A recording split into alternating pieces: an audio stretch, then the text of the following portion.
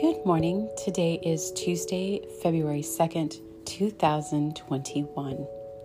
The Six of Cups is our card of the day, and normally this card really is about reflecting on our past and really relishing in memories, but it also has another meaning, and it's about being willing to open yourself back up after a really hard time. And today, this is what's calling me more.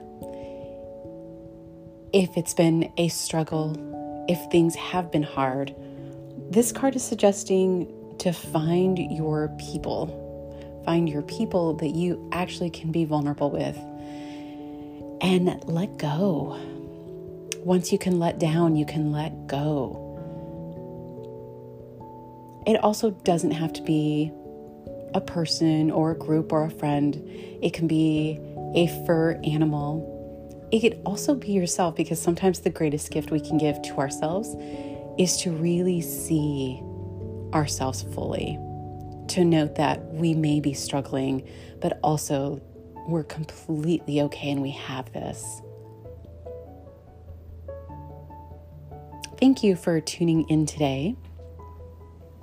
If you haven't subscribed to this podcast, please subscribe. You can also find me on Instagram at Into the Mystical Tarot.